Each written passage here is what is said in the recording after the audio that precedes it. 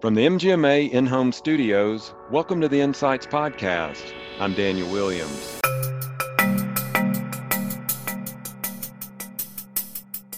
So for COVID patients that were admitted to the hospital, if we were able to safely discharge them, let's say they were on 2 liters of oxygen, they had finished their course of antibiotics, but they were still requiring oxygen, we were able to send them home with a pulse ox and again, this other remote equipment. And then what happens is every day, we do a telehealth visit with that COVID patient. Number one, how are they feeling? Is their pulse ox still staying above 90%? And then we are doing a telehealth visit with them every day until they're either able to get off their oxygen or they're able to get a follow-up appointment with their primary care provider. That's Dr. Janice Coffin talking about finding success with COVID patients by utilizing remote patient monitoring. We'll hear more from Dr. Coffin in just a moment, but first, a word from our sponsor. Spend more time doing what you love, caring for patients, and less time on clinical documentation. Nuance Dragon Ambient Experience, or DAX, captures the patient story securely and accurately to automatically document at the point of care for increased efficiency and patient throughput. Discover how DAX provides a better patient experience and eliminates afterward documentation. Visit nuance.com/DAX to sign up for a live stream demo and explore how DAX, Nuance's ambient clinical intelligence solution, can transform your organization.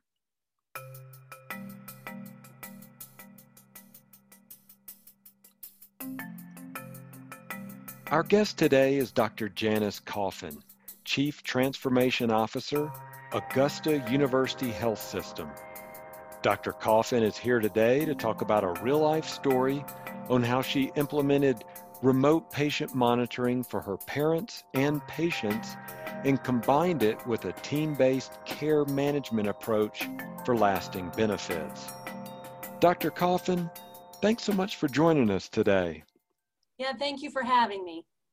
Now, as you know, this past year has been one unlike any other. So where has your main focus been over the past 12, 13 months?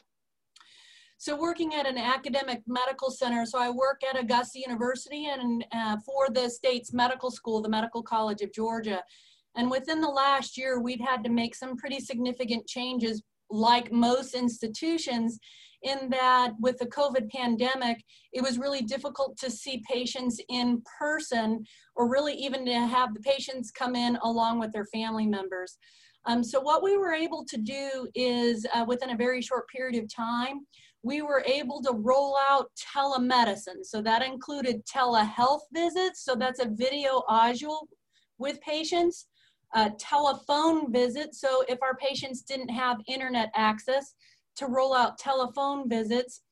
And then we partnered with a third-party vendor called NavCare, and we rolled out what's called remote patient monitoring. And so for our most vulnerable patients, especially our Medicare beneficiaries with 2 or more chronic medical problems, what we were able to do is send our patients home with certain equipment. So if they had COPD, we would send them home with a pulse ox. They could also have a blood pressure cuff. If they were diabetic, a glucometer. If they were a congestive heart failure patient, we would send them home with a scale. And what ended up happening is those patients would take their vitals every day, a blood pressure, a weight, a pulse ox, and potentially if they were diabetic, a blood sugar reading. That information would then be uploaded through NavCare into our electronic medical record.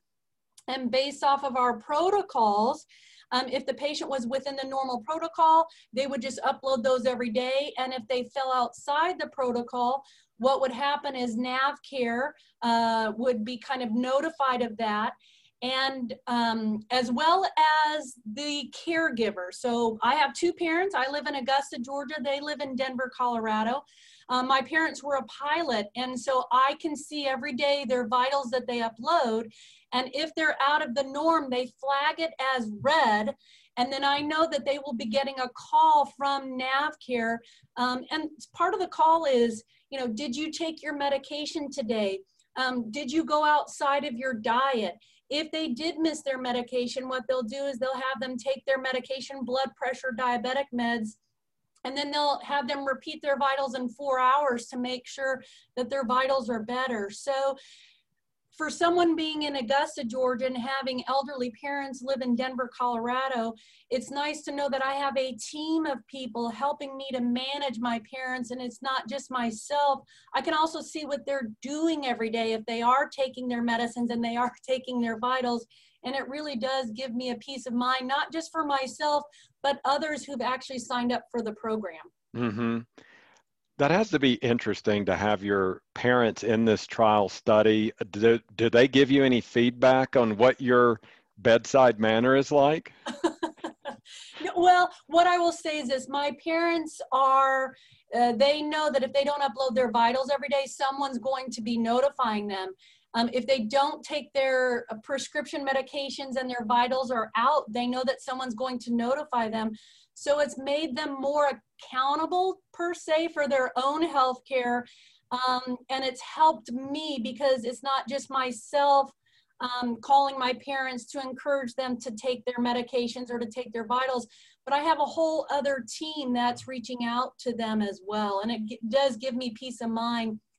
The other thing is with this program, our third-party vendor, NavCare, they are 24/7, 365. So if my parents had a question or they had a concern, they can actually call them midnight, Sunday night, and say, you know, I'm having chest discomfort or I'm short of breath, and they'll actually talk to a nurse, and the nurse can then triage, okay, take an additional dose of your medication based off protocol, or they fall out of that protocol, follow up with your doctor in the morning, or call 911 based off of what our protocols say. So it's nice that they have someone that they can call 24/7, 365 and know that someone is there and available to talk to if they need somebody. Okay. So what has the pandemic done then to remote patient monitoring? I know that we had the regulations relaxed for telemedicine, telehealth. Has it helped? Is it neutral what it's done for a study like this? I mean, what has been your assessment now that we're 12, 13 months into the pandemic here in the US and with some of the lockdowns and restrictions? Yes, sir. So what I will say is in the last few months, because we've done well with telemedicine, telehealth, and with our small pilot for remote patient monitoring, we've now kind of rolled out what we call hospital from home. So for COVID patients that were admitted to the hospital, if we were able to safely discharge them, let's say they were on 2 liters of oxygen, they had finished their course of antibiotics, but they were still requiring oxygen, we were able to send them home with a pulse ox and again, this other remote equipment. And then what happens is every day, we do a telehealth visit with that COVID patient. Number one, how are they feeling? Is their pulse ox still staying above 90%? And then we are doing a telehealth visit with them every day until they're either able to get off their oxygen or they're able to get a follow-up appointment with their primary care provider. What this does is we can safely discharge patients knowing that they'll have a telehealth visit with a provider every day. We also have a team of care providers, so RNs, pharmacists that are helping us with the remote patient monitoring. Again, those vitals are uploaded every day. We're able to free up beds for, you know, more acute patients to come into the hospital. And I'll be honest, you know, a percentage of our patients are self-pay, and we're able to get those patients out in a safe manner where before they may not have very good follow-up with their primary care.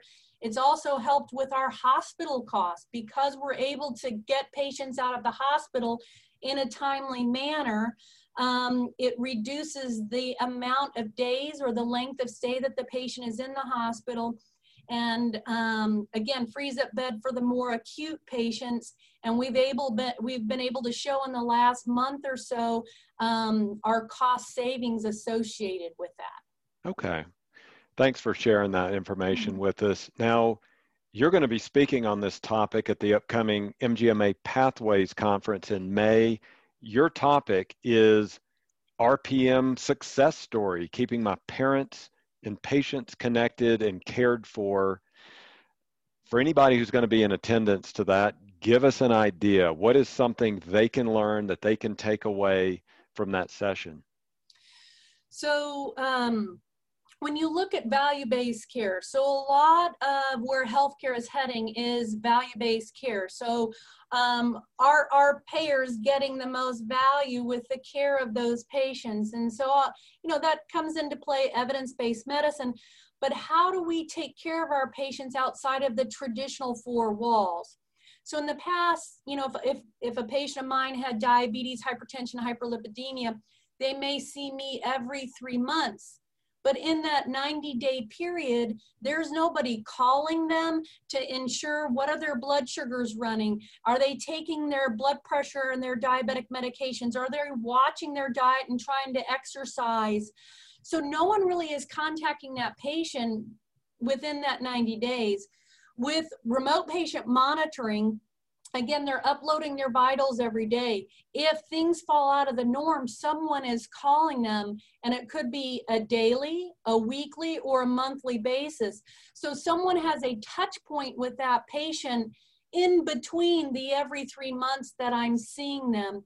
And I'll be honest, our patients really appreciate that, especially during the pandemic when people have been kind of kept inside and they've been isolating. It's been nice that someone is actually reaching out to check on them and make sure that they're doing okay. Because prior to us doing telehealth, telemedicine, and remote patient monitoring, I'll be honest, I'm not sure how good we were at reaching out with our patients other than their in-person appointments. Mm-hmm. So you've talked about all the benefits here that are taking place with remote patient monitoring.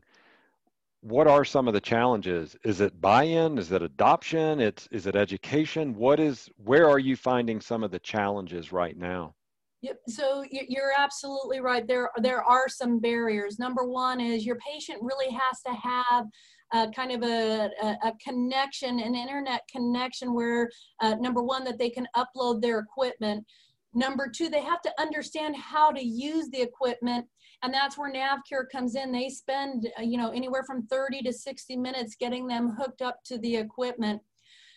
Number two is initially, when patients were on this, if they got a phone call, they weren't sure if that phone call was kind of a scam related call versus someone from their healthcare team. NavCare has now a little box, and so what will happen is if someone from the healthcare team is calling, that could be their doctor, their pharmacist, the nurse, or NavCare, they know when that box rings, it is someone from your healthcare team. It is not a scam call, and therefore they feel, okay, I can go ahead and take this call. So so you're absolutely right. There are some barriers. They have to be able to use the internet. They have to be able to understand the equipment. Number three, they have to be willing to take their vitals every day. And number four, this is a service that is reimbursed by Medicare. Now, if they have just plain Medicare A, there might be a copay associated with that every month. If they have Medicare Part A, B, it should cover that cost. So there may be a cost associated with that depending on what part of Medicare that the patient has. Mm-hmm. You talked earlier about the team-based approach. Tell us a little bit more about that then. How does the team work together to make sure this is working for the patient? Yeah, so that's a great question. So number one is the team, so NavCare reaches out to the patient to ensure, number one, that they have their equipment, is it set up appropriately, and what is expected of the patient every day to upload that information. And then what happens is they have a running list of all the patients. And once those vitals are uploaded, if they're within the normal range, they're kind of in the medium section. If those vitals are out of the normal range, they'll pop up to the top because those are the first patients that they're going to call. The patients are expected by a certain time to upload their vitals. So if they haven't uploaded them, they fall again to the top, and they're calling those patients to say, hey, listen, we noticed that you haven't uploaded your vitals today. Is there a problem? My parents were hospitalized in December, so for 3 or 4 days, they were not uploading anything, and every day they were calling until I called NavCare to say, hey, listen, I'm sorry, they're in the hospital right now. Once they get out, I will let you know, and they will start uploading their vitals again. But every day they were calling and leaving messages for my parents. So it's nice to know that, again, if your provider is not reaching out every day, if they're not uploading their vitals, or their vitals are fall out of that normal range, that someone is reaching out from the care team to ask them what's going on. Did you take your medication? You know, was your diet off? Did you have, a hard time sleeping last night? Maybe their blood pressure was up.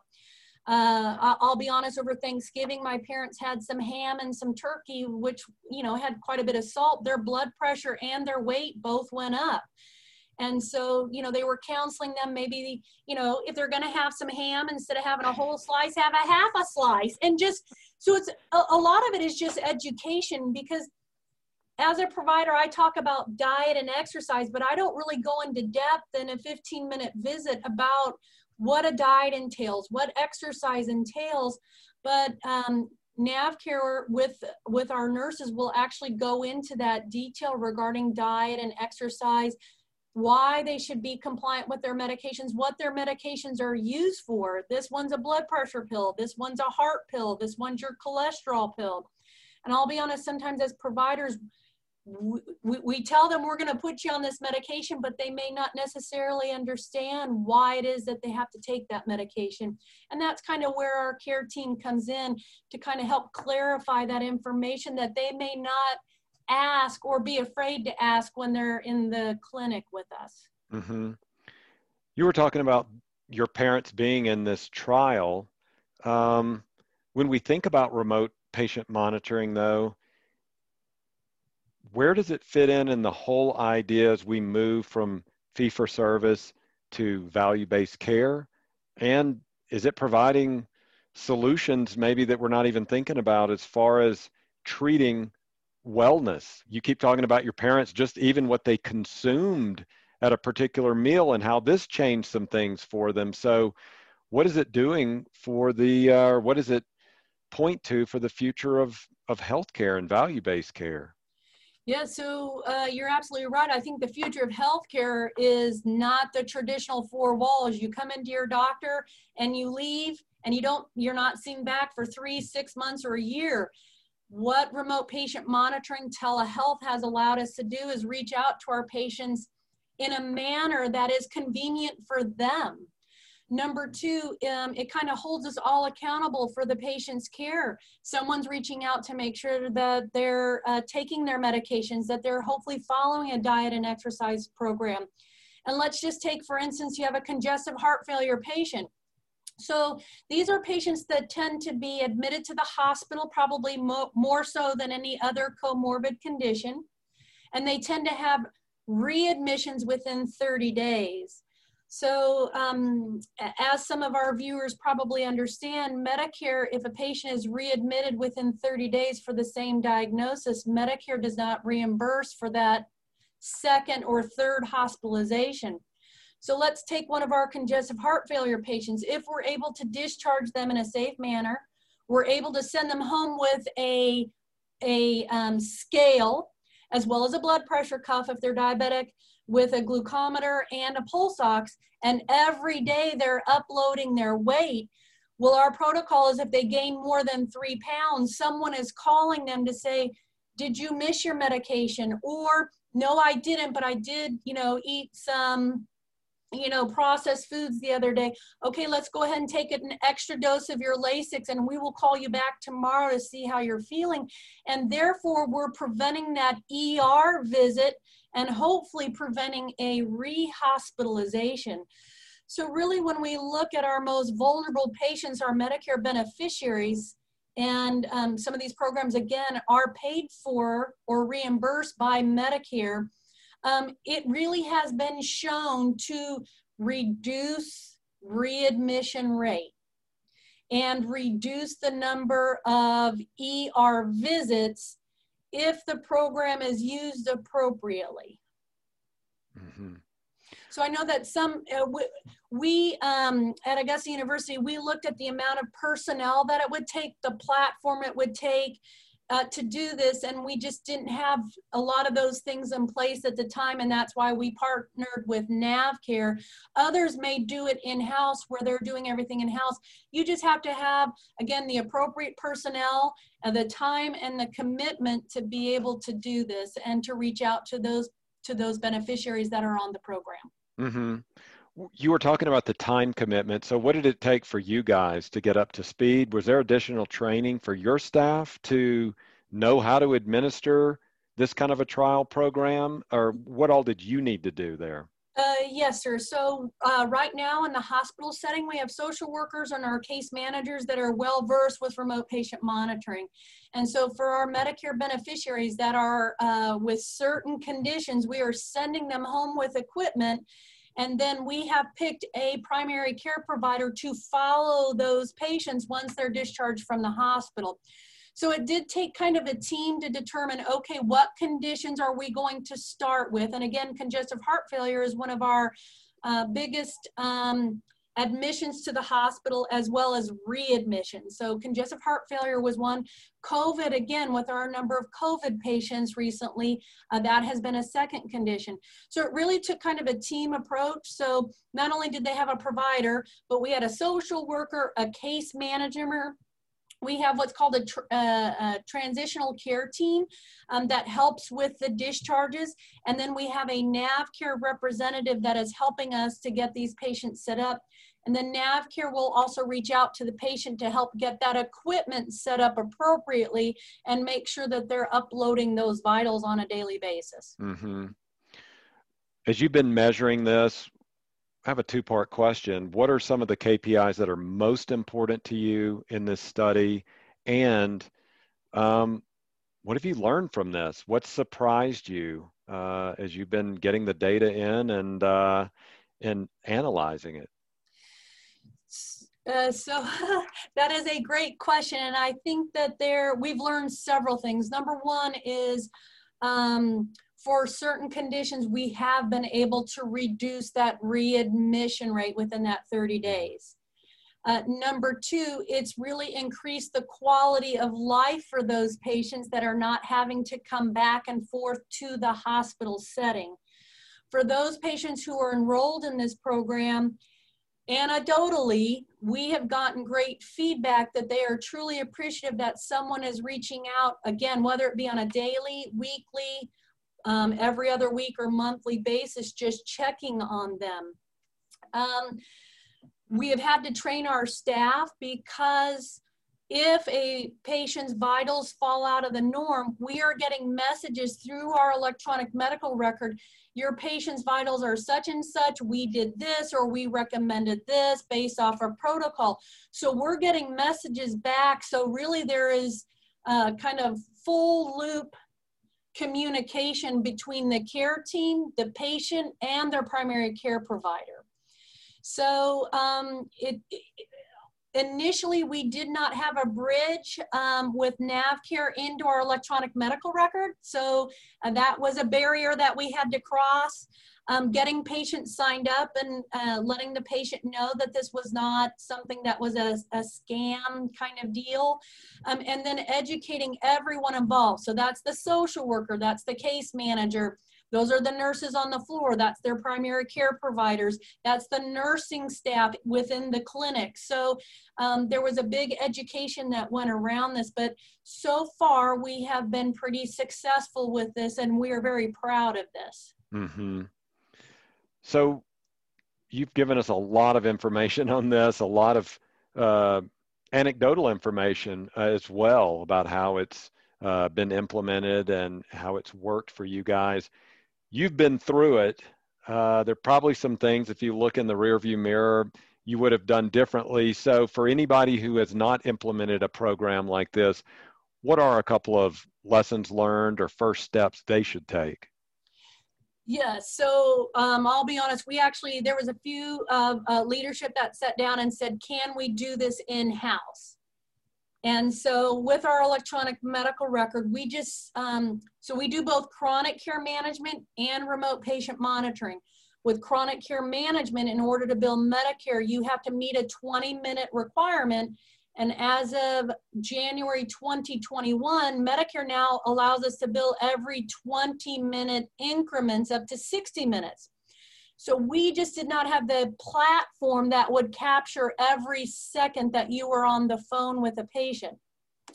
So when we looked at could we capture the time with that patient, that question was no. Number two, did we have the staff to work 24/7 and have nurses, pharmacists on call and could triage these patients? And at that point in time, no, we did not have the appropriate staff to staff it.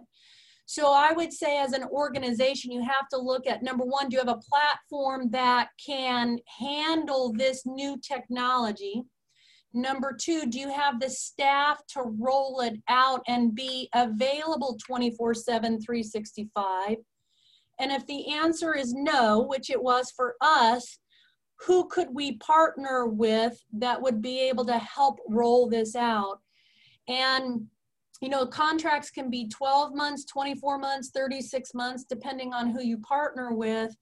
And you have to look at the benefit to risk ratio for your organization. And so for us, our return on investment has been great for our institution. Okay. So I want to end with some personal notes from you. We were talking offline, and you had some huge news from your sister that she has gotten quite an honor recently. Tell us about that. Yeah, so my oldest sister, her name is, she's a 3-star general, so it's Lieutenant General Laura Richardson. She's an aviator by trade. And so she's the first female commander of Army North, which is all of the United States and all of the borders. And so she was recently nominated by President Biden to pin on 4 stars and will take over Southern Command, and she'll be the first female of Army Southern Command, and that is a combatant command, meaning God forbid we were to have a conflict in the Southern Hemisphere, she would direct both Army and Navy efforts in that area. Well, that is quite an honor, so congratulations to her. And staying with the personal side of it, we like to check in with anybody we have on the podcast to get an idea of what they've been doing these past, I guess it's been about 13 months now. What have you done from a work-life balance perspective to just keep things together, to keep moving forward? What's been on your plate this last year or so? So probably like myself and many other providers throughout the United States, really trying to transition on how do we best care for our patients. And during the COVID pandemic, it was very difficult to see patients in person. So how did we, how were we able to accommodate our patients? And again, that's where we have a platform with Amwell, and so we were able to roll out telehealth. That included audio-visual appointments with patients. And for those patients who did not have that capability, we were able to do telephone visits. And Medicare rolled out, payments for both audio-visual and audio-only appointments. And so it's been very accommodating for our patients. The problem is a lot of us probably were not used to telehealth. And so there was a rapid learning curve for both the providers, the patients, and the staff. But just like anything else, we were able to overcome that. And now it's become part of our practice. So telehealth is as much part of our practice as in-person appointments. Right. Beyond telehealth, On a personal note, have you picked up any new hobbies? Is there any kind of exercise you've been doing? Anything from a family or personal side you've been doing these last 12 months or so? Well, like some of my patients during the COVID pandemic, I was not as active as I used to be, and I picked up some pounds. And so now when I talk about diet and exercise with my patients, I tell them I'm talking to myself. I have to get out there and do 30 to 40 minutes, 3 to 4 times a week, and I've got to manage my diet better. And so when I say we can do this together. And so I think sometimes your patients are very appreciative when you can also let them know that you also have difficulty with some of these things.